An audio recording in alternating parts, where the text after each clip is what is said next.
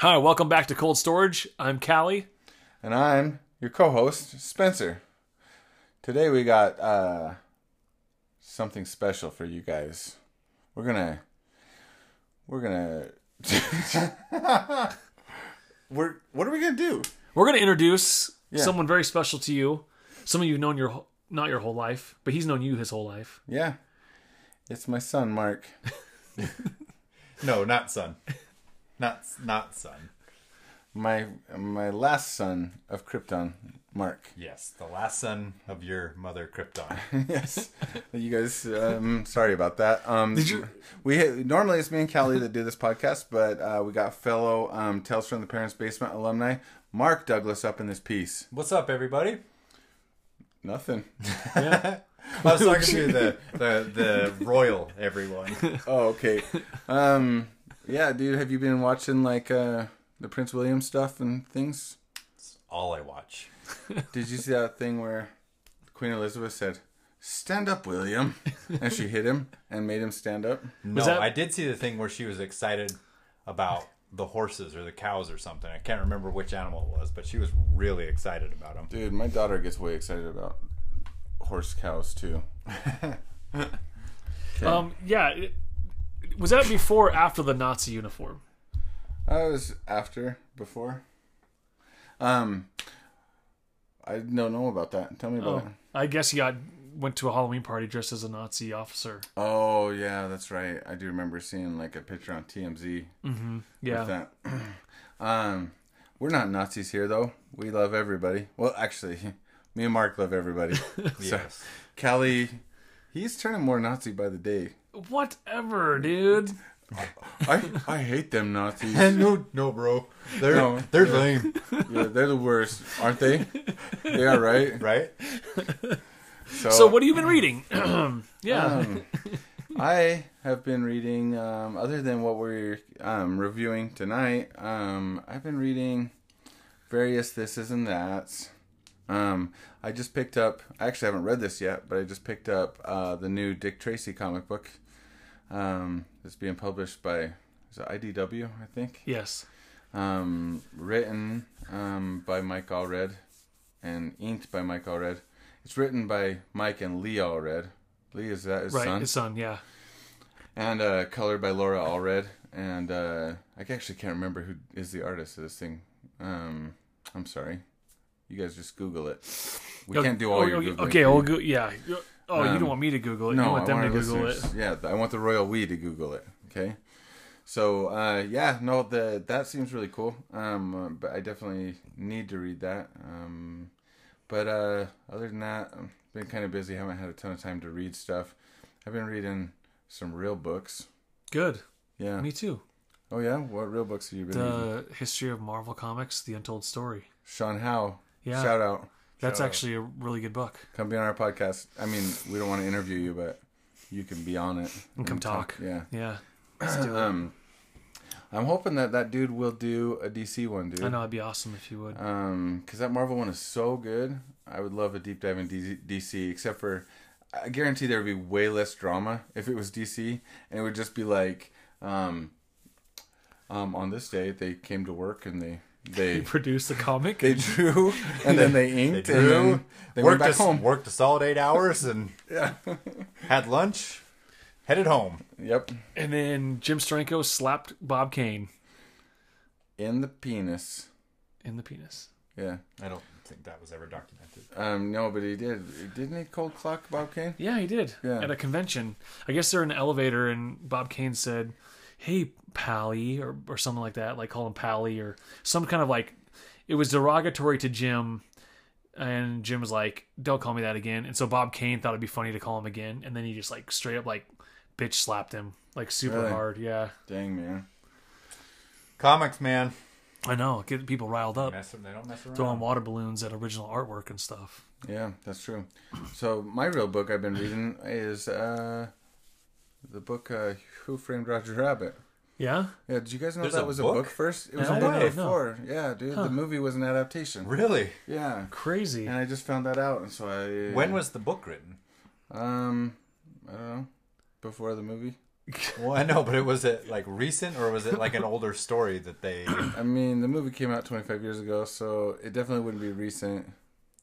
No, recent to the movie. Oh, I don't know. I don't know, man. You put me on the spot, and I'm gonna be wrong, but I got the impression that it was within like a decade of when the movie was made. Does the cover of the book say now a major motion picture? It was before that, dude. Oh, okay. So like, yeah, and there's differences too. It's yeah, like right off the bat, dude. Like out in the first few pages, Roger Rabbit's like drinking this stuff to get him drunk, and that he does drink at one point, right? In the movie, they go into a bar and stuff. But yeah, it goes into more detail of like the stuff that the Toons drink would just like straight knock out a real person, dude. It's like way too strong. But yeah, it's cool. So when I found out about that, I was like, oh, I gotta read it, but I'm not too far into it, but it seems pretty cool. It's sweet. Yeah, Mark, what you been reading lately, or anything comics related things for you? I'll tell you, it's no surprise, but the only real comics that I've read somewhat recently is all the new X-Men color books, team books, gold, red, blue, all of those different versions. I'm totally like away from those. I know one of those was meant to be like a 90s X-Men thing, Yeah, right? they're basically just different teams and different... It's basically what X-Men has always done, which is just create different teams of X-Men so that they can have multiple X-Men titles out there. So yeah, there is a team that's like kind of like an older, original X-Men kind of team, and then there's, ones with other guys and Nightcrawler, or that might be the one that's not in there. But anyway, they're okay. Dude, why hasn't Alex Ross done any X-Men stuff? That's actually surprising. Actually, I know he's done a lot of art for... Yeah, he's done Marvel stuff, but he hasn't worked on like X-Men stuff as far as I know. No, just in that story Marvels with Kurt Busiek, he did like there is an X-Men section. He did X-Men, and he did the X-Men in that part. And it's been so long since I read it. So is there one of the Marvel's issues dedicated to X-Men? I want to say certainly it is a section of at least one of the issues is about X-Men. Yeah, it's like half of a full issue, or either a full issue of X. Yeah. Any of you guys, speaking of X-Men, any of you guys watched the Dark Phoenix trailer? Nope. It just came out. Yeah, I have. I've only seen the teaser with no sound, and so I haven't. Yeah, I haven't watched it's hard it to tell, but my hopes aren't too up, dude. No, mine are way down. Who's directing it? Steven Spielberg. Well, no, because as I know, I just didn't know if Bill Cosby was casting this, or if Jared was casting it from Subway. As who? I don't know, but there isn't one of their homies that they met in like usually the director of the X-Men movies. Is Bryan Singer friends with Bill Cosby? And well, I don't. Birds of a Feather, man. Yeah, no, Bryan Singer, but he's gotten into some trouble as well as Bill Cosby, but I think their genders are different. Jared from Subway. Yeah, that was a little bit of a stretch to bring those guys in. Oh, sorry. Yeah, no, it's okay, man. Making it relevant, trying to make it relevant. That's okay. It happens to everybody. I do want to bring up the one other thing that I am reading is EC Archives Volume 4. Why Volume 4, dude? Because it has a very iconic cover with that hand holding that ring on the subway. Which one holds the cover of the hand holding the head that's been chopped off? Why did you get that one? Because it's not printed yet in an archive edition. Oh, what? It's like issue 32, or it's like Crime Suspense Stories issue 32 or something. So it's in Crime Suspense Stories is still volume 4 of that isn't even out yet. So it'll probably be a while before it comes out. Dude, so check this out. Do you know who Anderson Cooper is? The news guy? Yeah. I do know. Isn't he white like hair. with white hair? Yeah, white hair. Yeah. Dude, so he recently got like a photo shoot done in his house for I don't know, some magazine. But in the background, he had a bookcase and all the EC archives were on there. Really? Yeah. So he's down. A diehard EC awesome. guy. Yeah, and he hasn't been fired for raping somebody yet. Yeah. So yeah, so that's good.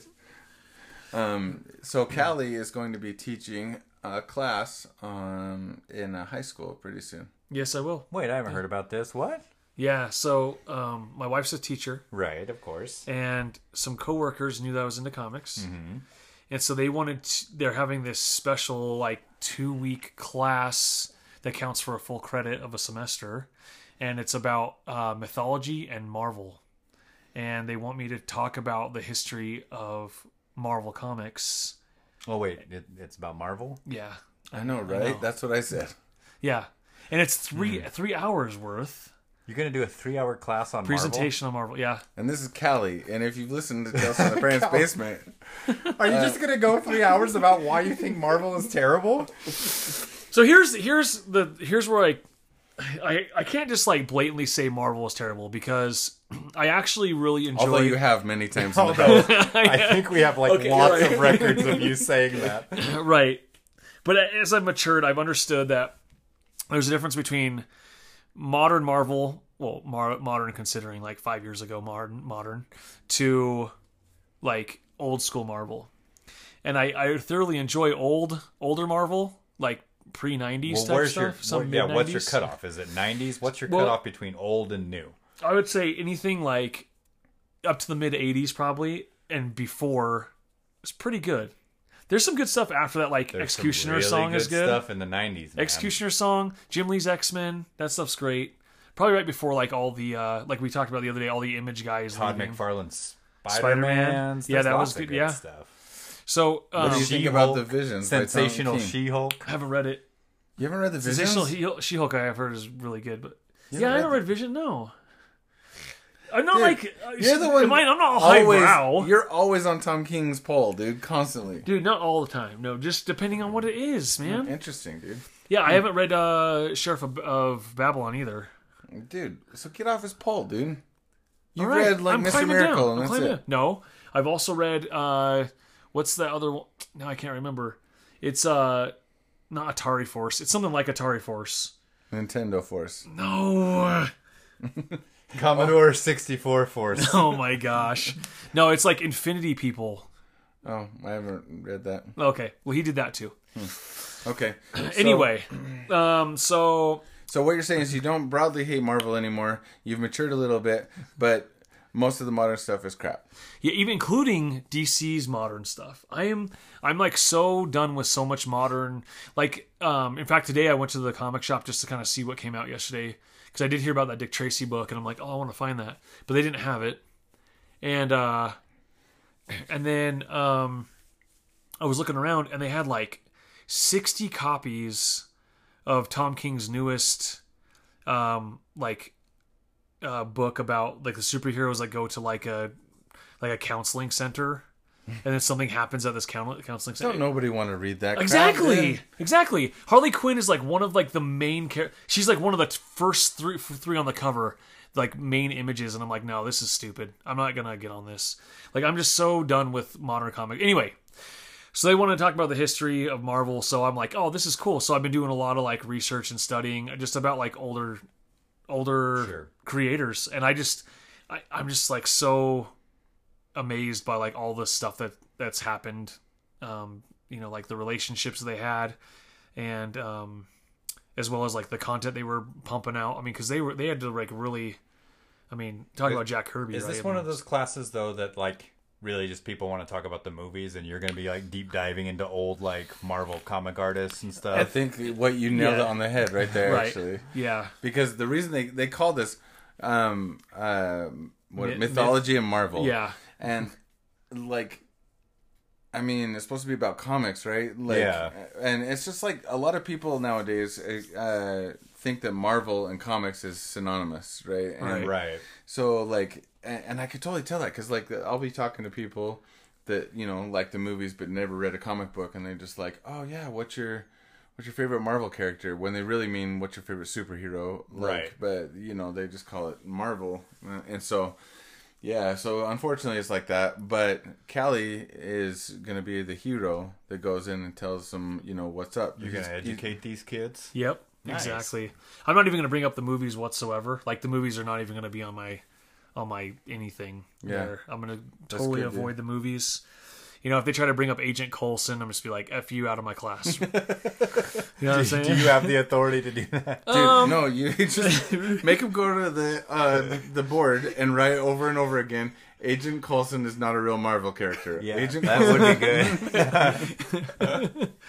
Yeah. So, Yeah, so I'm just gonna talk about, like you said, like I'm gonna talk about creators. I'm gonna talk about original comic book, and like just some innovative creators and different storylines that were important at the time, and like the beginning of Fantastic Four, and kind of also bring up the fact that like, and how like the golden age of DC is it's really the golden age of all comics. But all superhero comics. We're all superhero comics. Yeah. And then the Silver Age of DC Comics is kind of like the golden age of Marvel. So these people that are listening weren't with us on this previous conversation we had on Right. this. We understand. Callie's not saying that there wasn't golden age superheroes Correct. In Marvel. But in his mind, when you think of golden age superheroes, you think of the DC superheroes. When you think of Silver Age superheroes, you think of like the Marvel ones, because Marvel did make superhero comics in the golden age, but where they really started to boom was in the Silver Age. Right? Correct. Yes. Thank you That's for when the Fantastic Four and Spider-Man and all those guys came around. So, right. yeah. So that's I think you're onto something there. But even though Marvel definitely did make some golden age superheroes For sure. So yeah, if you guys are in the area, go to Callie's class, and they'll probably kick you out because they don't let strangers just walk around high schools. But if you can just pass as a student, maybe you should try it. Definitely. Just like anything. If you're a student, try it.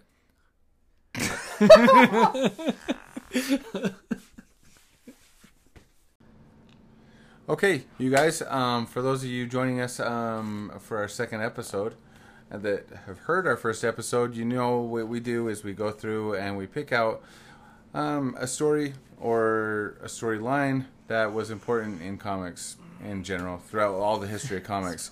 The story that we're going to pick out today, many of you, if you're comics fans, have probably read. In fact, if you haven't read this, reconsider the thought that you're a comics fan. This book was published in 1996 under DC Comics Publications Incorporated, Warner Brothers Incorporated. Two Incorporated? Yep.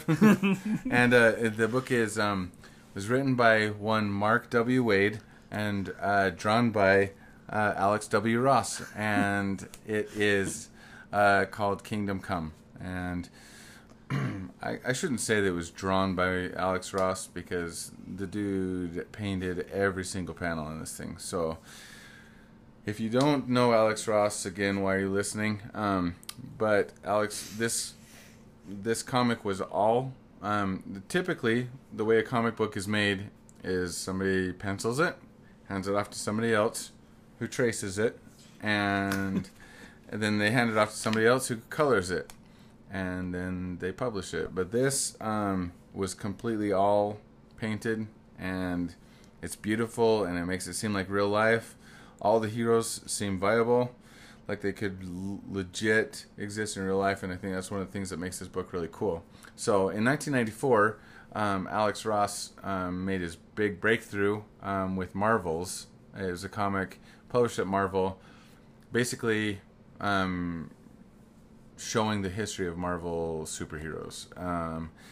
And then after that success, he hooked up with Mark Waid to do this book that we're going to review today, Kingdom Come, which is actually an Elseworlds title.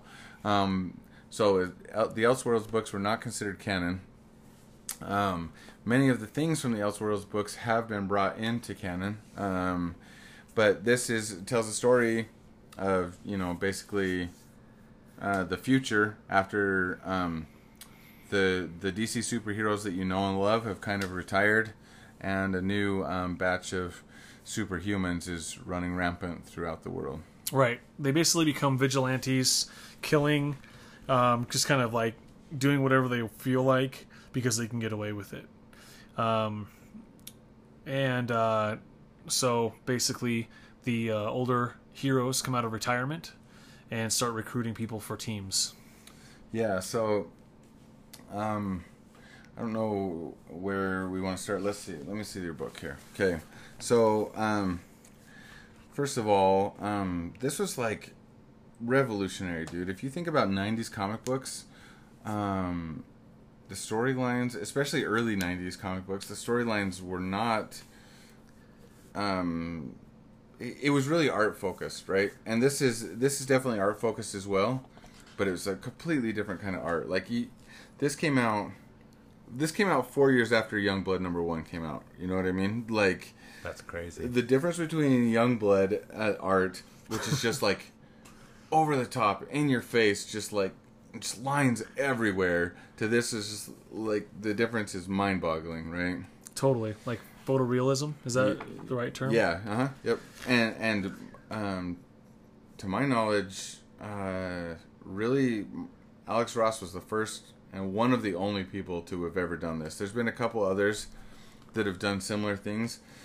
If I were to describe Alex Ross's art, I would say it's somewhat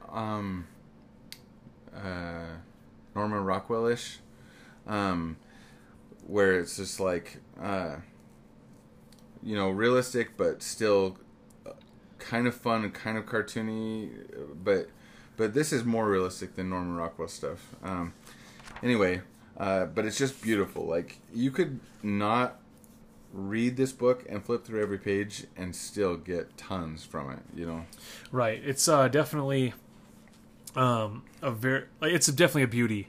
I mean, like you said, the storytelling artwork, you can get what's going on through the story, but also it's like you're looking at photos of real superheroes. I mean, like, as if like Spencer said, as if they actually existed.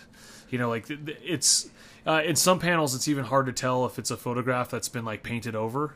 Like, there's this image, one of the panels of him with a hand holding the Holy Bible, and it looks so realistic. The hand looks so real that it's just incredible the way the costumes fit. So this starts out, basically this story follows a preacher, right? Like, and he's the one that guides you, him and the Spectre guide you through this entire story, right?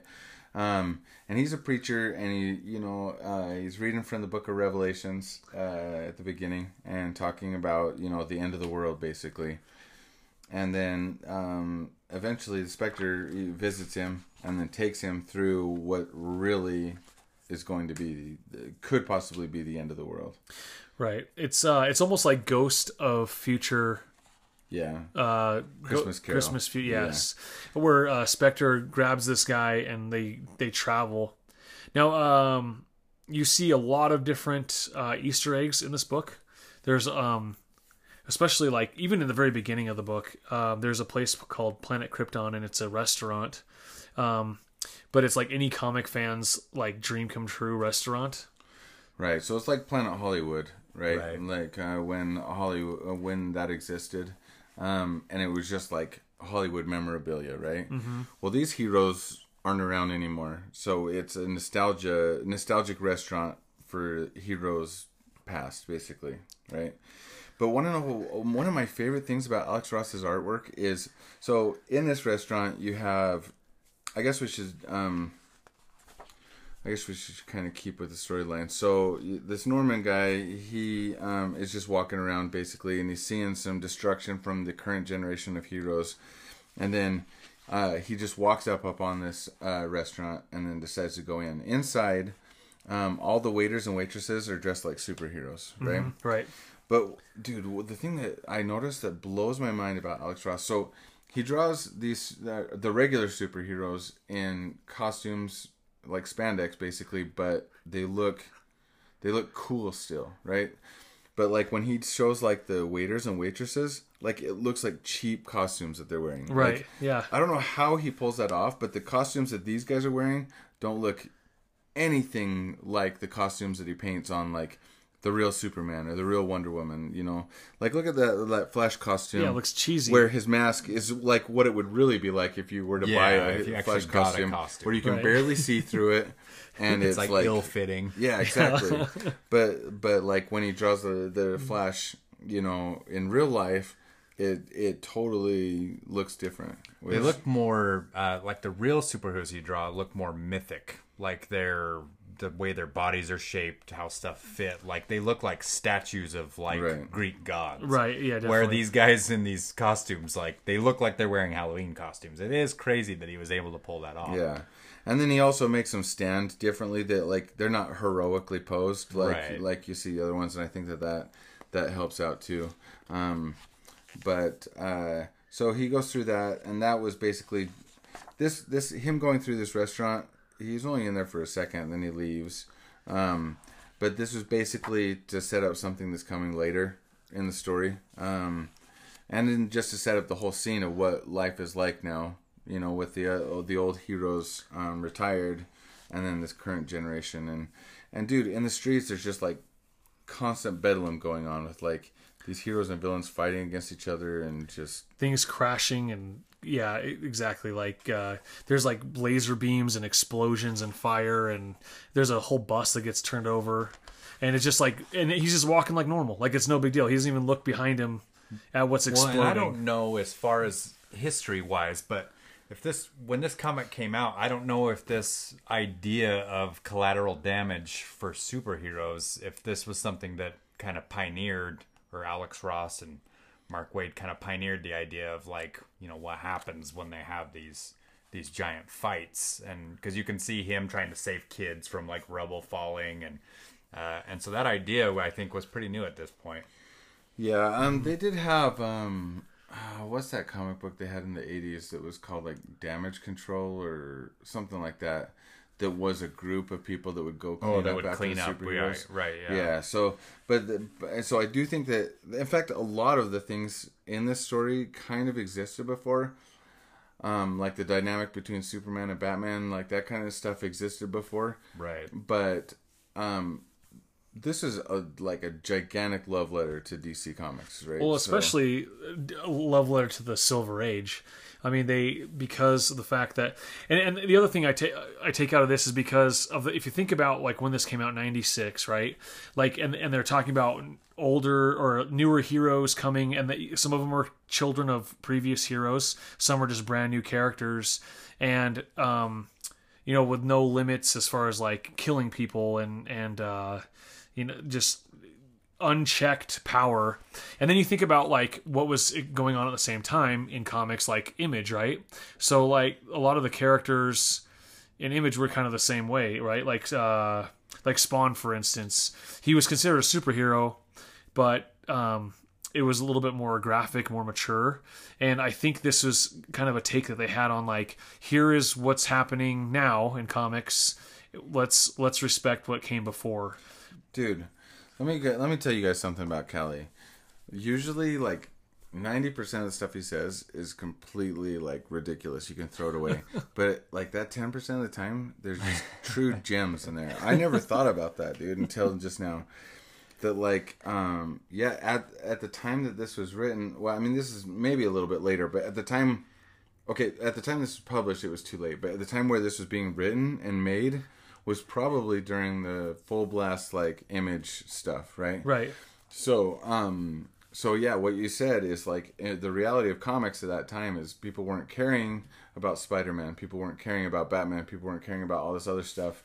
Those guys were gone, and there was a whole bunch of these new heroes, these creator-owned heroes that nobody knew about beforehand, that were ultra violent, that were over the top. And that is what's being represented here. So, dude, Callie, you just opened my mind. Awesome. To this book, dude. That's really cool. I wonder. I don't know if that's true, if that's what their intention was, but that definitely does play into kind of what was going on in comics at the time. Right. And so that being what I feel is represented here, you know, and there's even more elements to it. I mean, there's so many different elements in this book, but that's one thing that I took out of it, is that like they were showing like let's give respect to the forefathers and show them really what they're about. Because, you know, a lot of times like people are like, well, Superman's lame because he can do whatever he wants and he's not relevant because he's old school and blah blah blah. But the thing is if he's done correctly, he can be represented as a badass. Dude, I hate that, actually. So many people, that's their thing. It's like, there's like, well, Superman is the ultimate powerful hero. He's not interesting. And I'm like, dude, those people haven't been reading Superman. They don't know about Superman. Because what makes Superman interesting is because he's all powerful, it's how he chooses what he's going to do, what his role is going to be Right. in society. You know, like that's what makes these stories so cool, and the fact that he was raised as a human, like all that stuff plays into this. And this story, it plays heavily into this story too, that we'll get into. But at this point in the story, and I guess we probably should have said this earlier, we're gonna probably spoil the hell out of this book. So if you haven't read it and you want to, you should probably go read it and then come back and listen to it. So anyway, at this point in the story, Norman, what's his last name? Norman McKay? Bates. No. Gosh, Osborne. Dude, come on, Callie. He's actually based after Alex Ross's dad. Oh, is he? Yeah, so I would say Norman Ross No, it's for not sake that. of argument. No. It's not that. Oh my gosh, dude. Somebody, Norman McKay. Thank you. Gosh. Callie, you weren't helping anything. Okay, although you were making it funny, so I appreciate that. So Norman McKay had just got done preaching a sermon on the end of the world, okay? And as he's done, his congregation has left. He's still hanging out in the chapel. And then in through the stained glass comes the Spectre. The Spectre is badass, dude. Oh, yeah. Like, dude, I remember when I was growing up reading comics, like, he's one of the reasons that drew me as more of a DC guy, because I was just like, dude, this guy is awesome. He's just like this dead guy who goes through and kind of like, you know, helps control like what happens in the living and stuff. And so he is basically in this, he's basically this book kind of has the framework of a religious story. And he would be kind of like the angel that's, you know, prophesying what's going to happen. And he's talking to Norman McKay, the preacher, Right. and stuff. And he says, you know, he asks him if he's an angel. And he says, of a sort, higher power has charged me with the task of punishing those responsible for this coming evil. Because he's previously told him that, like, basically Armageddon is coming. And he's supposed to come in and judge who needs to be punished. One thing I do want to point out, and this is what's so cool, is this book is so full of detail. The last panel on page 31, if you look at Spectre's eye, there's a skull for his pupil. Oh, I didn't I notice love that. that. Yeah, I actually saw that later in the book. You see it, but I didn't notice it on this page. So what does that mean? Well, he's God's vengeance in super form. I don't know. Like he basically, like, the only power above Spectre is like the creator, the hand in the universe. So, you know, when Spectre is God's wrath on Earth, I mean, I could see why his pupil would be a skull. Well, yeah, and especially he's the one that's talking about Armageddon coming, so maybe it's just showing how he can see it. Like, he can see Yeah, Armageddon. Mm-hmm. Either way, it just looks pretty darn cool. it looks so awesome. And his hand is placed in a way that makes it look like his finger is his wiener. That was deliberate. It probably was. Thank you, Alex Ross. See that? I think he's just covering his junk, dude, because he's in a church talking to a preacher. With his cloak. Why does the Spectre need to be modest? He shouldn't even care about that. He shouldn't. No, it just doesn't, dude. Just doesn't want to show it to the preacher, man. You don't want to show your dingo to a preacher. Which I think is weird, that like you said, like he's prophesying or going to show Norman McKay kind of like what the future will hold if superheroes keep going the path they're going. And being that he is the basically the wrath of God incarnate, that you know, what else could you expect except for destruction and Right. death, you know? So that's a good point, Mark, the skull in the eye, that's what it would represent. So then we move on. He takes Norman by the hand. They walk away, and they appear in a field in Kansas where your long-haired, bearded Superman is working on a farm home. He's kind of sexy, right? He is sexy. Very sexy. I mean, he could pick up that tractor with one arm. It's crazy. Yeah. So, it seems like he's back in Smallville or whatever, back at his family farm, right? That's the impression you get. You do find out that that's not actually where he's at. But yeah, Wonder Woman comes and shows up, and In this version of the DC universe, Wonder Woman and Superman have a special affection for each other. You can tell as you're reading this that there's a connection between them two that neither one of them have with Bruce Wayne, the other part of the Trinity. Mm-hmm.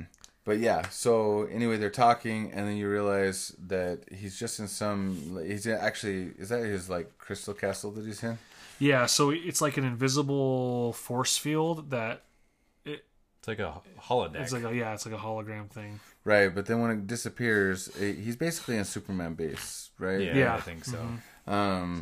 Yeah, and that was all just a lie, dude. So then you're like, well, why does he have to pretend that he's in Smallville, right? So the story goes on, and then you find out eventually what happens. Maybe we better speed through this kind of quicker because we've got a little bit more to go. So yeah, so a couple of cool things that I wanted to bring up, like especially I kind of want to pick out 3 of my most favorite parts of this book that I think are very interesting. So one thing, we can go through the whole book if you want, but so the Flash exists on every plane at one time, so he can travel past, future, present, and different dimensions all at once. He's so fast that he's never standing still ever. He's always continually moving, which I thought was a really cool idea for the Flash. Yeah, being future, he can fly. He's way more ultimate than he was previously. Go ahead. Okay, so basically what you find out, so it does show, like, it lets you catch up with all the heroes. You get to see what Green Lantern's up to. You get to see what Batman's up to. Batman is ruling Gotham with these gigantic, like, robots, and he's in the Batcave the whole time. So the Spectre is taking Norman around to show him, this is what's going on. So the next, like, really important part of the storyline is that I don't know if it's the next part, but Magog comes in. So basically, Magog had to step in, and because Superman disappeared, Magog, where is that? Maybe I'm jumping. I think Magog's toward the end. No, he's not towards the end. No, he's in the second issue somewhere. Okay, there he is. Yeah. So, is that the first appearance of him? Anyway. I'm trying to think what's going on. So basically, before this happens, it's just Bruce Wayne ends up teaming up with Lex Luthor because, so Superman basically has created this gigantic prison where he's put all of these heroes to try to work them out and basically try to get him to reform or whatever, and then he's trying to create a Justice League. So Superman basically comes in, he comes out of retirement, decides to be Superman again, and tries to form his Justice League. Right. And Batman is opposing him, so Batman creates his own team, kind of like the Outsiders, right? Yeah. Mm-hmm. So Batman and the Outsiders. So Batman kind of goes to this like dive bar, and it's not really a dive, but it's it's like a nightclub thing, and he gets a bunch of like darker characters to help him. And then right, and so at the same time, Lex Luthor also wants to put Superman down, obviously, and he has got his own group of people working with him, and so at the surface, it looks like Bruce Wayne and Lex Luthor want the same thing. They want Superman. Right now, Superman has thrown all these people in this gulag, is what they call it. And he thinks that that's going to work. But both Lex Luthor and Bruce Wayne don't think that that's the answer. And eventually they decide to team up with each other, right? Correct. So now you've got these basically 2 teams. You got Superman, who's, with Wonder Woman and a bunch of others. They try to recruit Aquaman. Aquaman sends them on their way because he's just like, dude, I've been fighting your land wars forever. I don't need to have anything to do with it. Yeah. Oh, and we should say, so Superman retired because he, what was the reason he retired? It was something along the lines of him just basically realizing that, Well, he focused on his faults rather than his victories, and which kind of threw him into despair, and so that's why he left, because he was so focused on his failure. That was with the Joker, right? So yeah, that comes a little bit later. So yeah, that's where Magog comes in, because Magog was this other super powerful hero, and he was telling Superman, "Your ways of doing this are not working. Right? We need to take action against these villains, and we need to lay down the law." And so Magog actually kills the Joker, where Superman would never do that. Right. Right, and Batman would never do that either. And so, yeah, so it does have something to do with that. So that's what it was. It's actually Magog he got on trial and he got released. He got acquitted for killing the Joker. Right. Yeah, and you're right, Mark. That's what it was. Is because of that, Superman was just like, "Okay, this is stupid." The Joker, he attacked the Daily Planet and killed Lois Lane, right? If I'm remembering correctly, because he talks about that he killed a bunch of people, and then Superman says, "and one woman." Yeah. Yeah. Yeah. It looks like he's about to bash her head in, right there. And then that right shortly after that, Magog kills the Joker. Yeah. Yep. And he got off because people were like, how many times has Batman jailed the Joker and it hasn't worked out, right? Right, it's that same old thing where Batman refuses to, kill, and then Magog's like, "Well, I'm going to take care of it for you then." Right. So, yeah, so basically Superman didn't want to, be a part of a world that, Heroes kill. Yeah, exactly. That was okay with that. And so him and Magog had a fight. It's important to say that, so Wonder Woman was what brought him out of retirement. Wonder Woman was, just came to him and said, "We've got to take some action." For a long time he was in retirement. Wonder Woman was also ostracized from her community. Well, Superman wasn't. He was a self-ostracization. No. He's a self-ostrich. Self-ostrich. Yeah. He's a self-ostrich. He turned himself into an ostrich. And Wonder Woman, she got ostracized from her community because they said that her purpose was to go among the humans and basically convert them all, or just win, where it doesn't seem like the villains, or it doesn't seem like the heroes totally won in this. So she was deemed a failure, basically. So she wasn't really allowed to go back to her people. And so that's why she is not back at, where's she from? Island. Themyscira. Yeah, that place. Yeah. We got some Kirby Crackle and Darkseid. This part's awesome, dude. Yeah. This is not Darkseid. I like That's that. what's cool about this. Darkseid's son, isn't it? Yeah, dude. It's Orion. Orion. Yeah. Yeah, that's what's so cool about this. So yeah, there's still some recruiting going on. Superman's trying to recruit people for his cause. And this isn't like a major storyline, but it's something that's really cool. You see Apocalypse, and then from behind, you see like a kind of a silhouette, a little bit highlighted, and it looks like Darkseid. And you assume it's Darkseid because he's Apocalypse, and then the light shines on him, and it's Orion who's ruling Apocalypse at this point. And dude, I think that is the coolest idea, that because Orion wasn't raised on Apocalypse, right? So he, I think it's so cool that he ended up ruling Apocalypse eventually, just because he inherited it basically from his father, which is. And I think really Superman even tells him in there, he's like, "You're looking more and more like Darkseid every day," which is just cool. It's cool. Like you said, I don't think it's like crucial to the storyline, but it's just cool. It's a cool throw in. Yeah. Even his head's getting wrinkled and like stone looking. It's similar in the vein of like when he goes to see Aquaman. It's like they're not part of the bigger storyline. It's just part of his recruiting. But it's a cool way to bring in these other characters and just kind of give an update of like, look what's happening to these characters in this world, which is cool.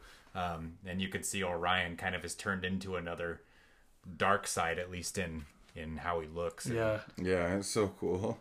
And then there's like a Big Barda, Mr. Miracle hybrid in here, right? Is she the daughter? Yeah, she's the daughter of them. Yeah. Again, Orion turned Superman down too. A lot of these people at this point are just like, basically they're like, we lost, Just give it up. Yeah, exactly. Like, what's the point? Let me manage my own thing, and then from there, we'll, Which makes sense, and it's cool because I always wonder about that. Like, why are these people from other planets giving any kind of crap about what's going on Earth? Like, why would they care? And I think they actually illustrate in this where, like, Orion doesn't care. Like, he doesn't. Yeah, all he's the got, things on his mind. They've Yeah, all got. Aquaman doesn't care. Right. Like, they're like, why did and basically even saying to him, like, well, why do you care? Like, you're not from there. Right. Yep. And so it does show. We didn't really say this before, but you can see that Captain Marvel is working with Lex Luthor, but he's not in his Captain Marvel costume, right? Right. He's just like wearing a suit, but So that's one of my favorite reveals is that Billy Batson has now grown up. And so I mean that's He grows- like 100 pages from where we're at. But, Oh, is it? Yeah, they don't reveal that till like the Yeah, end. it's literally in the last issue. but you see him in They a suit. show You do, him. but what you think is he's Captain Marvel in a suit. Oh, The reveal at the end, so everybody's scared because he's Billy Batson or because he's Captain Marvel, Yeah. and they don't want to mess with him, Right. But really, he's just a grown up Billy He's- Batson. yeah, grown up, exactly. yeah. Yeah. But you don't find that out till the very end. Oh, like, okay. Yeah, like that's the whole part. That's the whole suspense of the story is that you're like, this is Captain Marvel, and he's working with Lex Luthor. You're like, right? oh, this Because he was is bad. adopted Yeah. by Lex Luthor and raised to hate Superman. Right, but again, the superheroes just see that Captain Marvel is working with Lex Luthor, Right. And so they're that's a big part of this. That's just like, holy cow, there's something to this, and then eventually they find out that that's not the case. That he's not Captain Marvel. Lex Luthor's been keeping him at bay, Yeah. so he can't turn into Captain Marvel. He's just Billy Batson, but he's a grown-up Billy Batson, so he looks like Captain Captain Marvel. Marvel, right? Yeah. Makes sense. Yeah, so I think that's really cool too. But you just blew our entire storyline. No, I'm just kidding. Sorry. Well, that was the podcast. Yeah. So then you see some more banter between Clark and Diana. You can see that there's like some sort of past or some sort of relationship there. Bruce Wayne is working with Lex Luthor, building all these bat bots that are going to take over, and get everything back in order again. And then meanwhile, Superman is building his whole other Justice League. What happened to Magog, dude? He bowed down to Superman and left. Yeah, after they got in a fight, he basically asked Superman to kill him. Yeah. And Superman's like, I'm not going to kill you. Right. So Okay. I think he just took off. He just gave up. Like Yeah. he was And done. Dude, the Dead Man portrayal in this is awesome. Oh, Yeah. the dead man is so cool. Just bones. And, Yeah, and he looks just costume. awesome. Yeah. Yeah, no, it is interesting actually, and the way the costume, he did such a good job at the way the costume hangs on Dead Man. You can see that there's no meat in there. Yeah, that there's it's, nothing. just It's bone. crazy. Yeah. Like if you took a skeleton at a science class in college and just put a costume on it, it's just awesome. And I do want to say that his since we were just talking about it, how he draws Billy Batson is just awesome. It's amazing. It's Yeah. It's so vintage and classic, and the Yeah. smile and everything. And when they have him in the first of the book, he's just grinning like an idiot. And but he looks so Well, darn he is cool. most of the book actually. Yeah, he's just grinning, and I guess that part of that is So is the storyline. here's something I don't know if you guys know. So the real Shazam character was based off of Fred McMurtry. Do you know who that actor is? No. I don't know. He was in My Three Sons, Shaggy Dog, okay. Double Indemnity. Yeah. Yeah, so the real when they made Shazam, they wanted to make it after him, Okay. and you can actually see it in Alex Ross's paintings that it does look like Fred McMurray. It's awesome. But what's so cool is Shazam is such a cartoony face. Captain Marvel's face is really cartoony. He's always squinting, and he's got these big eyebrows and a big smile. But Alex Ross was able to bring that into something that actually looks like a real person. Yeah. Right. He just is like a chiseled dude, but the wrinkles on his forehead and even in his eyebrows, so he takes this cartoony character and then adds some wrinkles, adds some definition, and all of a sudden it looks like totally. It looks like a real dude. And, Yeah.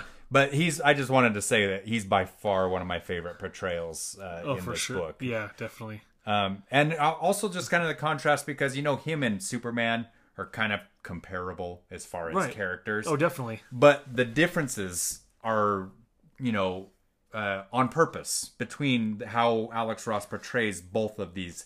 Like Captain Marvel looks like chiseled and looks like that cartoony Right. old, but he's got, perfectly black hair. But of course the Superman in this is aged, and so they have that. You can see how Superman is aged because he's used to look like that. Correct. But he's aged, and now So he he's has some older. extra wrinkles and some Right. gray hair. And I just like the comparison between those two. Definitely. No, that's a good point, Mark. That you can definitely tell a difference between the two of them, even though like they're definitely comparable on PowerPoint. As far as powers go. Right. Or even Excel or Word even. Yeah, exactly. Is this Amazing Man? No, that's not Amazing Man. No, that's dude, it was an old lady that was in this. Yes. costume. What's her name though? I know what you're talking about. The Acropolis one? No. It was gosh. It was the original of a character that went on to become some robot. I wanna Like say- Red Tornado. Yeah, Red Tornado. Yes. That's who it is. Oh, Yeah. okay. Yeah, so if you guys don't know, the Red Tornado was originally some old lady in a robot costume. That's awesome. And she's actually standing next to the Red Tornado. Yeah, the other she Red is, yeah. Tornado. Oh, that's And awesome, dude. that's the Justice Society. Blue What's Tornado. her name? She's a Red Tornado character too. Oh, is she? I can't remember her name though. Yeah, but they're all Red Tornado characters. And these bullet ones, what are those guys? They're from the Marvel family. See, like that's so there's Freddie, who's Mercury. Freddie Mercury. Yeah. Okay. No, well, that's no, it's Captain Marvel Yeah. Jr. Is it Yeah. that? And then the Bulleteer or Bullet Man Okay. and Bullet Woman. Did you? That's Martin Short's character from Arrested And Development. then that's what's her name? Mary Marvel. Oh, so these two end up becoming salt shakers at the very end of the book, dude. Yeah. Yeah, I'm serious. That's You'll awesome. see. What? Yeah, When they're in that's awesome. when they're in the cafe at the very end of the book, yeah, there's salt shakers. Those two That's so bullets. funny. There's Atlas, dude. Kirby's Oh, yeah, Atlas that's character. cool. Okay, this isn't good for. Sorry, Okay. there's so many Easter eggs. Okay, so right now at this point, you're seeing that Lex Luthor is controlling Billy Batson. There's actually you saw this a little bit before. There's worms that Lex Luthor's been putting in Billy Batson's ear to kind of control him, and it's making him go psychotic basically because it's making it so the Billy Batson and Shazam characters are kind of, or not Shazam, Captain Marvel characters are fighting against each other. But then you see Bruce Wayne. He's not really teaming up with Luthor. He's not a bad guy, right? Yep, he punches Luthor, or he No. punches Shazam in the face. Yeah, because Billy in the face. and that's where you find out. Thanks for the. Yeah, this is the very end of the comic book, no, basically. it's not. It's pretty the darn fourth. close It's the to fourth the of the Fourth of the it's four It's the issues. fourth issue, yeah. Yeah. So he shows all the superheroes that are standing there that this is not Captain Marvel, that this is Billy Batson, and he can take a punch, dude. And what else is cool too is that Ted Kord has been working with Bruce Wayne the whole time too. So he pulls out this Blue Beetle gadget and he chases after Luthor, whereas Bruce Wayne chases after Billy. Yep. And so he's been, because he had all these worms in his ears, he hasn't been able to turn into Captain Marvel. Well, after all this, he's able to do it. He yells Shazam, he disappears, and now they're like, oh crap, dude, what's going to happen? So then Wonder Woman and Superman prepare for war, and he cuts himself. Superman Yeah, cuts himself on that's her not blade. important to the story. Well, yeah, to show that he's not invulnerable to magic. Yeah, so that's a little hint towards the end. You're right. That part Right, is that's great. important. Yeah, you're right. So then, so they kiss each other, and they're like, "Let's go to war." Well, and one thing too is that so Superman still wants to keep it peaceful, right? Right. He doesn't want to kill anybody. Wonder Woman, dude, she's got a hard on for war, dude. Yeah. Right now, She wants to kill and destroy. She just wants to put her sword in anything she can. Right. Anything Exactly. that moves, she wants to put her sword Exactly. into. And I actually like that. When I was reading this, I was kind of siding with Wonder Woman because you're just like, yeah, dude, there's craziness going on. At some point, like imagine if Superman and Batman were the generals in charge of our military, right? Right. And they were like, let's just see if we can just like Talk 'em change down. their Yeah, minds. Let's Yeah. talk it down. Yeah, exactly. But no, Wonder Woman was like, no. At Which some is point, cool, you have yeah. to stop talking. And she is she's a warrior, and Yeah. so of course she was a diplomat to the rest of the world. But at the end of the day, I mean, she's a warrior. She's ready to go, man. Right. She's She ready wants to to go at battle. any time. Yep. Exactly. So Superman comes flying out of the place in the sky. He's flying toward the Legion of Doom headquarters. And he's flying, and all of a sudden he gets punched out of the sky.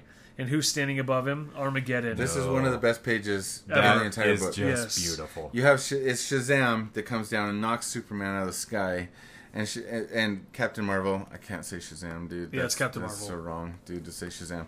Anyway, Captain Marvel is just standing with the biggest grin on his face, knowing that he's just knocked Superman out of the sky, and knowing he's not scared at all. He knows that he's going to Gonna take beat the down shit the greatest out of superhero of all. And Yeah. then, of course, it says, the Spectre is saying Armageddon has arrived. And it's cool just because the Shazam's in there smiling like an idiot, and then they're saying, Armageddon has arrived. So this is at the very end of chapter 3. So it's 5 pages away from chapter Yeah. 4. Okay. So there's an awesome, and it's like written as if it was like scriptural, like I think it's scriptorial. scriptorial. Scriptination. Scriptionation, sure. And so the two titans are battling in the front. And there's like a bunch of war going on, and then the light shines up. Yeah, and it's just like taken Alex Ross freaking- like 100 days to. this double splash Dude, page this is gets incredible. epic as F, dude. This is where it really comes in to be. In fact, sometimes it's a little too epic. There's too much there's going too on. much happening. Like, look at this panel. There's probably 100 characters. This is in, like, and it's in a inch. third of a panel, Yeah. like Yeah. a third of a page, a quarter. fourth. Yeah, Yeah. it's a quarter of a page. Yeah. Starman, And he dude. packs like 1 million people in there. Yeah, Yeah, there's so much going So on. much. And I just love how epic it feels because it feels cinematic the way that they do it, dude. what's that weatherman on Good Morning America? So one of my favorite parts about this is that it's just like you would think that somebody who could paint so good and so realistic would not be good at actually like showing action or Yeah. showing a storyline. Right. But he's really good at that, right? Like he knows when to zero in on somebody's face. He knows when to show a gigantic action scene. And Cinematic, if you will. I already He's said very that. cinematic. I just I said will. that like 30 seconds ago. So then there's like this battle is awesome, and it keeps going back to humanity, like what's happening in the government, and like they call on the Blackhawks to come in, and The Blackhawks. is that what they're called, the Blackhawks? Blackhawks. Blackhawks, yep, Blackhawks. Then Batman flies in with his outsiders. I mean, the Creeper's still around, for goodness sakes. Mark, Movie this is of- your line. Alice Cooper. Yeah, if you look at the cover of Kingdom Come #3, it shows the Creeper, and it's 100% Alice Cooper, which is kind of cool. And then there's more battle and war. It's so good. And then this dude, I don't know what his name is. He but he's was awesome. original to this storyline, correct? This character. I don't know, but he speaks like he's German. Yeah, I And then think he his gets a name is Prodigy. And then Wonder Woman stabs him right through the chest. Goodbye. That was good podcast content. Yep. This one dude, though, I don't know the name of. This gets one stabbed in guy. the chest. It's the huge. He looks like he's tattooed black all over him, and he's got like a rag down his head. But then, So he's black all over. He's wearing a rag on his head, like a do-rag. Is that what you're saying? He's Sure. black all over. He's wearing. He's got like a do-rag. white cross on his chest and his face. I don't know who it is. And then the epic battle comes to the end where Shazam and Superman are fighting, and Shazam or Captain Marvel yells Shazam a bunch of times, and it just keeps blasting Superman. blasting the F out of him, dude. Dude, it's Superman so can't great. do anything. No. And I love that it's relentless, dude. Yeah. He doesn't give him a chance to get up. He's just like, Shazam, Shazam, Shazam. And every time all of the forces of nature, of magic, of lightning are coming down upon Superman. He just like blasting hits him 4 or 5 times because he's pissed because Superman hit him with his laser beams. So then Wonder Woman cuts this bat jet in half. It's not a bad jet. It's 3 drones that were sent from Luther. the United Nations. Yeah, the Oh, government. gotcha. Yeah. Drones 'Cause- at 96? Were there drones at that time? Yeah, dude. Okay. I don't know. So they, so basically they were going to say, we're going to just, because there was one central location where all of these heroes were battling each other. It's like, and so the government was like, we can take care of this right now. There's going to be some civilian damage, but right now they're worried that these superheroes are going to destroy the entire world, right? Like Because with the their battle. destruction is Yeah. so bad. So there's another great couple panels where Superman's bleeding out of his eyes, and he reaches up and Captain Marvel hits him with Shazam one more time, and then he grabs Billy's mouth and he's like, "Enough!" Yeah. and keeps him from screaming. Like Superman's ears bleeding. Yeah, he's just like, "All right, cut it out." yeah. So basically, Superman's weakness is like magic and kryptonite. Captain Marvel's weakness is covering his mouth. Yeah, he's got to cover his mouth. Like, stop talking, please. And so they stop and they both look over and there's just massive destruction going But on. the fear in Billy, so he's had this cheesy grin on through the whole time he's been blasting Superman. But then right when Superman grabs him, like the look of fear in his face is very, very cool. Very, very well drawn. And then he says Shazam one more time and he becomes Captain Marvel. And then he like goes up and he decides to destroy this satellite. And he just calls upon the lightning and it explodes up in the sky. So this is what's really cool is Superman makes him decide. So, Yeah. right. So he's just like, okay, out of any of the superheroes, you're the only one that is a superhero and is a human, Right. like a regular person. You're both. And then he cries. Yeah, well, because he's telling him, he's just like, you know what, you can decide this, and basically he hasn't been able to decide anything up to here because he's been being controlled, right? And he just says, you need to pick if you want superheroes to win, or superhumans to win, or humans to win. Which one do you want to protect, basically? Right. And then Superman flies away, and he says, decide the world. And I think that's so awesome. And you hear him whisper, Shazam. Mm-hmm. And basically, you don't know what's going on. So Superman's going up to save the world, right? He's going to go up and explode this atomic bomb in space. Captain Marvel flies up, grabs Superman out of the way, throws him, and then he ends up being the one to sacrifice himself. Yep. He flies up. Shazam makes the explosion. Superman's like crying out, screaming because of the... And what's cool is Spectre is pointing at Superman saying judgment. So this is actually, the pacing of this comic is really cool. So it's been really action-packed up until now. The bomb explodes, then the colors all dissipate from the comic book at this point. And you get the feeling of quietness at this point, right? Mm-hmm. You got the feeling of just bedlam and absolute chaos up until now. But now the way Alex Ross has painted it, there's just clouds everywhere. And you only see the Spectre, and you only see Norman and Superman. And it just feels like if this were a movie, it would just be, at this point, just completely quiet. And you just see all, a bunch of dead superheroes and stuff. And then Superman just starts getting, like, pissed, dude. So, yeah, the red eyes when he stands up is so incredible. Right. So he gets pissed, and the first thing Superman wants to do is he wants to go kill all these people that sent these bombs. Okay, so he goes to the United Nations and he's ready to just start taking everything down. Norman's like, dude, I saw the hate in his eyes. He's going to kill these people. We got to stop him. And the Spectre is able to put him into, and the Flash actually. Earlier, the Flash brought him into. So right now they're just observing, but twice during the story, Norman's been able to actually communicate, and interact with the superheroes. One was because of the Flash. This one was because the Spectre let him talk, and Norman totally talks Superman down in this, right? Makes him calm.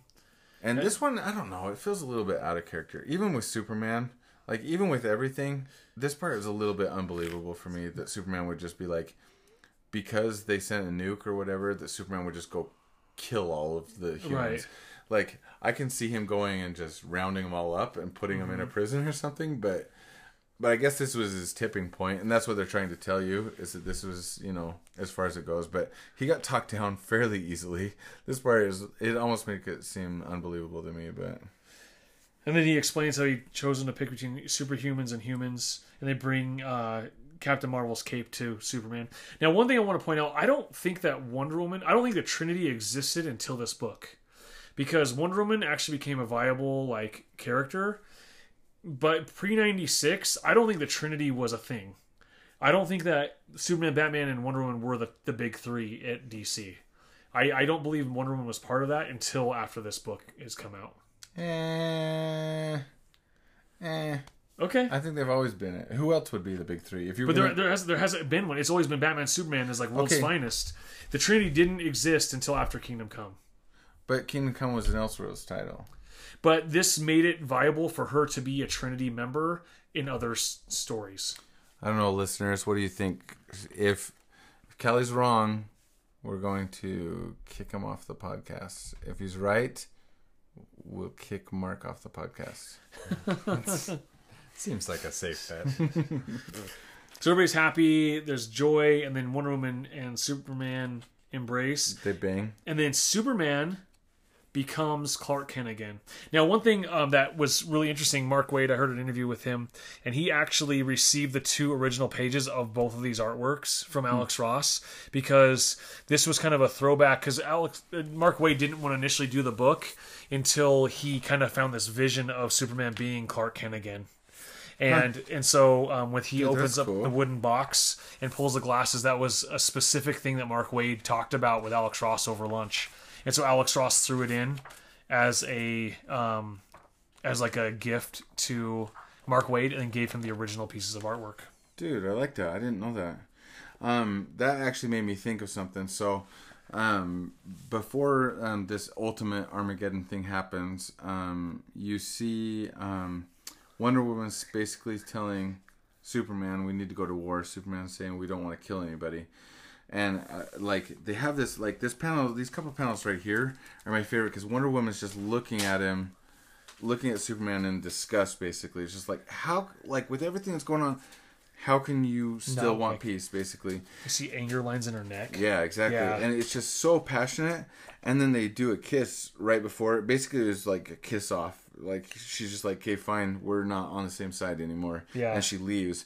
But I love the writing here where it says, her lips brush his with the sound of marble scraping steel. I think that's the coolest line, dude. Yeah, because that's very cool. They're both like the strongest of their gender. Yeah, like in the universe, right? Yeah, exactly. And like, yeah, you can totally like picture that. But also, what that means is it, like the next line says, it's a kiss devoid of passion, or completely devoid of passion.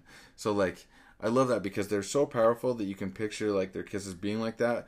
But also, it has a double meaning that it's just like passionless, because basically she's just saying, well, actually, the next line says it's a final farewell. Right. So basically, she's just like, okay, see you, we're on opposite sides now. Right. And there's a couple of lines in here that Mark Waid did that are just really good, like that. And wasn't she? And she was like born of clay, right? So like, that would like, to me, like it's earthy, which is like what marble would be. Right. Yeah. So, and then he's like the Man of Steel. So that makes complete sense. Yeah. I thought it was the coolest line because, it just had the 2 meanings. It was just like they're both the 2 strongest people. Plus, they realized at that point, this isn't going to work out between us. Right. So anyway, everything, like you said, everything ends up working out because of Shazam, because of Billy Batson. His character in this is really awesome. I love that they picked Captain Marvel to be the one that kind of like saved like the day. Everybody, yeah. I do love that they made him important that way. So basically, then they go to an epilogue. Well, Jim Corrigan reveals himself and then sits in the congregation. Yeah, so the Spectre is Jim Corrigan. Oh, sorry, yes, yeah. So because the Spectre's different at different times, right? You're right. Yeah. Yes. So, but yeah, he's just like, okay, we did it.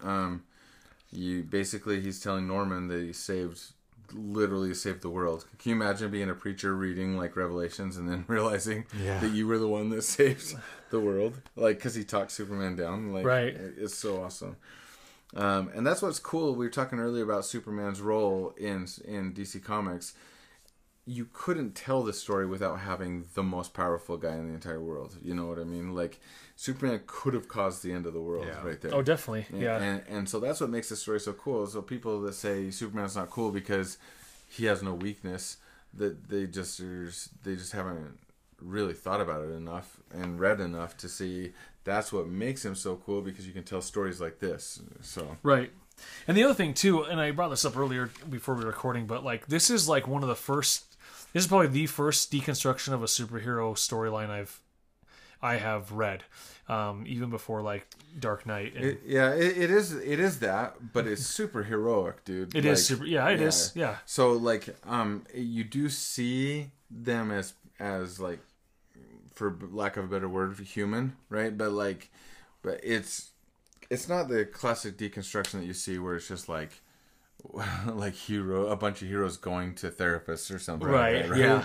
It's not that. Like, it's super. This is one of the most heroic books I've ever read, but you do see, their flaws, the humanity of the gods. Yeah, you see their thought processes and stuff, and their flaws, and yeah, that definitely does make that. So the epilogue, basically, the story after everything's happened, right? They end up back at that cafe that Norman saw at the beginning, that superhero planet cafe. Salt and pepper shakers. Yeah, I see them right there. Yep. And then they ask Bruce Wayne to be the. So hold up. Okay. So yeah, it's Superman, Wonder Woman, and Bruce Wayne, right, who all decided to meet. Which it's a little bit weird to me. So basically, they come and they do a toast to Captain Marvel because he saved the day, right? Right. And they did a toast to all the fallen heroes, basically. And so maybe that's why they went to this planet superhero place. But none of them seem to like being there. Yeah, they're all grumpy. Yeah, exactly. Because they're all parodies of them, right? Yeah, it's like... Ugh. And yeah, so it's weird that they chose that. Like, I'm trying to picture the phone call beforehand. It's like, hey, do you want to go to Planet Superhero? It's almost a mockery of them. Why would they go to this restaurant? Right. But the only thing I can think of is because they went to go toast their fallen heroes. But really, they're toasting their fallen, comrades at a place that is a parody, a mockery of them. Yeah, so I think it's a little weird that it finished there. But I do like this scene, and this is where it's kind of deconstructed because it's three heroes, like the biggest heroes of the DC universe, just sitting and drinking coffee and stuff, ordering food. Right. Yeah. So, but I do like that. In fact, whenever I think back on Kingdom Come, this is the scene I always think back on. It's just them at the table, just talking to each other, right? Right. And so, what were you going to say about them?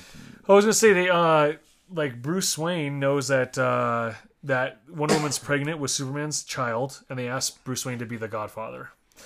It's actually kind of awesome how it is cool because Bruce Wayne. So at this point with comics, I get a little bit tired of seeing future Bruce Wayne just being all cranky all the time. Yeah. But this was early enough. This is one of the first things that probably started it. You had the Dark Knight Returns, and then you had this basically. So at this point, it was still relatively new. So I'm trying to read it in that mindset. But he's cranky and everything. But it's so funny because Wonder Woman's like, "Hey, we have something we want to announce," and then Bruce Wayne's just cooking a steak or cutting a steak, and he just says, "You're pregnant." And they just stare at him yeah, it's funny. Yeah, so I mean, so I try to read this in the context that it came out. It's one of the first times that there's only a handful of times at this point that you saw this dynamic, where Bruce Wayne's so cranky and stuff. But I do like that it kind of resolves at the end, because you start to see Bruce Wayne kind of being excited about being the godfather of the most powerful child to have ever been born. Oh, right. Right? Yes. And the fact that he hugs Clark at the end is awesome. I love that, actually. Yeah, they embrace with brotherly love. Because I hate that, there's so many stories where it's just, him against Superman all the time, right? And I love that, they did do a lot of that during this, but they ended with them just being, best friends. Yeah, so he walks out with his girlfriend. Now, one panel... So they're walking out and they look over and Norman's talking to Jim Corrigan, who is also the Spectre. But next to the Spectre is the main character from Marvel's, the reporter. That was the main character of Marvel's. Is it? Yeah. See his eye patch and he's got his bat. Holy cow! I didn't notice that. And so then they're walking out and it shows the Golden Age Sandman stuff. And then a couple different posters, and Spencer actually pointed this out earlier, that on the wall, the very last thing that your attention is to, last panel, is the very first comic that DC Comic ever published. A New Fun Comics #1. Yep. Yeah, I think that's really cool too. And then, so I could be wrong, but so there was earlier, just talking about Easter eggs. Oh, one Easter egg we didn't mention is there's a taxi cab in here that says 28 if. And that's on the license plate. Mm-hmm. And that's from the Beatles Abbey Road album cover. There's a car in there that says 28 if. Oh, okay. Because there's this whole conspiracy that Paul McCartney died. and he would have been 28 if he hadn't If died. he was alive Oh, at okay. that time. And so Gotcha. it's cool that they included that. But I probably can't find it. But Jerk off during the Senate hearings, I'm pretty sure I saw a picture of Mark Wade in there. It's so, before this, huh? Yeah, so you'll have to Google it if that's true. I haven't done it, but yeah, it wouldn't surprise me, right? That he would draw Mark Wade into it, Right. Yeah, but when they made this, I don't think Alex Ross really knew Mark Wade that well. I think that they kind of like met by doing this, which is just so cool because it fits so like the writing and the art fits so perfectly. Like Oh, this yeah. is like every now and again you see a writer and an artist that just like work completely together. And that's the thing about this is that like the inertia, not inertia. What's it called? It's called Inertia. When you work together really well, synergy. Synertia. The synergy of Synertia. these two creators Yeah. just made this all it is. Well, they both love DC. They both grew up loving superheroes Mm-hmm. in general, actually. And you can that's what makes it so cool is you can tell that like they were probably bouncing ideas off of each other like crazy. oh, for right? sure. Yeah. Yeah. And so like and it really is just a love letter to, you know, like you said, Silver Age and even some Golden Age DC comics and it still holds up, dude. So it's been like 15, 16 years since I read this book. And in rereading it, there was a couple of things that I could pick apart that feel a little dated. But overall, the story still holds up. Thank you for joining us for this edition of Cold Storage. Cold Storage. Join us next time as we review... I don't know. serious? I don't know what we're going to Why review. did you just back us into this corner? I don't know. I thought you were going to hit stop as soon as I said, join us next time as we review. Why would I do that? Why wouldn't you? You don't know what we're going to review. Okay, we're going to review Parker, one of the Parker novels. Yes, we are. By Darwin Cook. Adapted by Darwin Cook. Originally by... Darwin Cook's dead. And, oh my gosh, dude, too soon. Norm Brayfogle. Yeah, that's... Oh, actually, I did want to talk about that, but this is probably going to take 2 months to come out because Nate didn't make our intro music yet. Yeah. Nate. Intro. Thanks for joining us. We'll see you next time, kids. At the comic shop.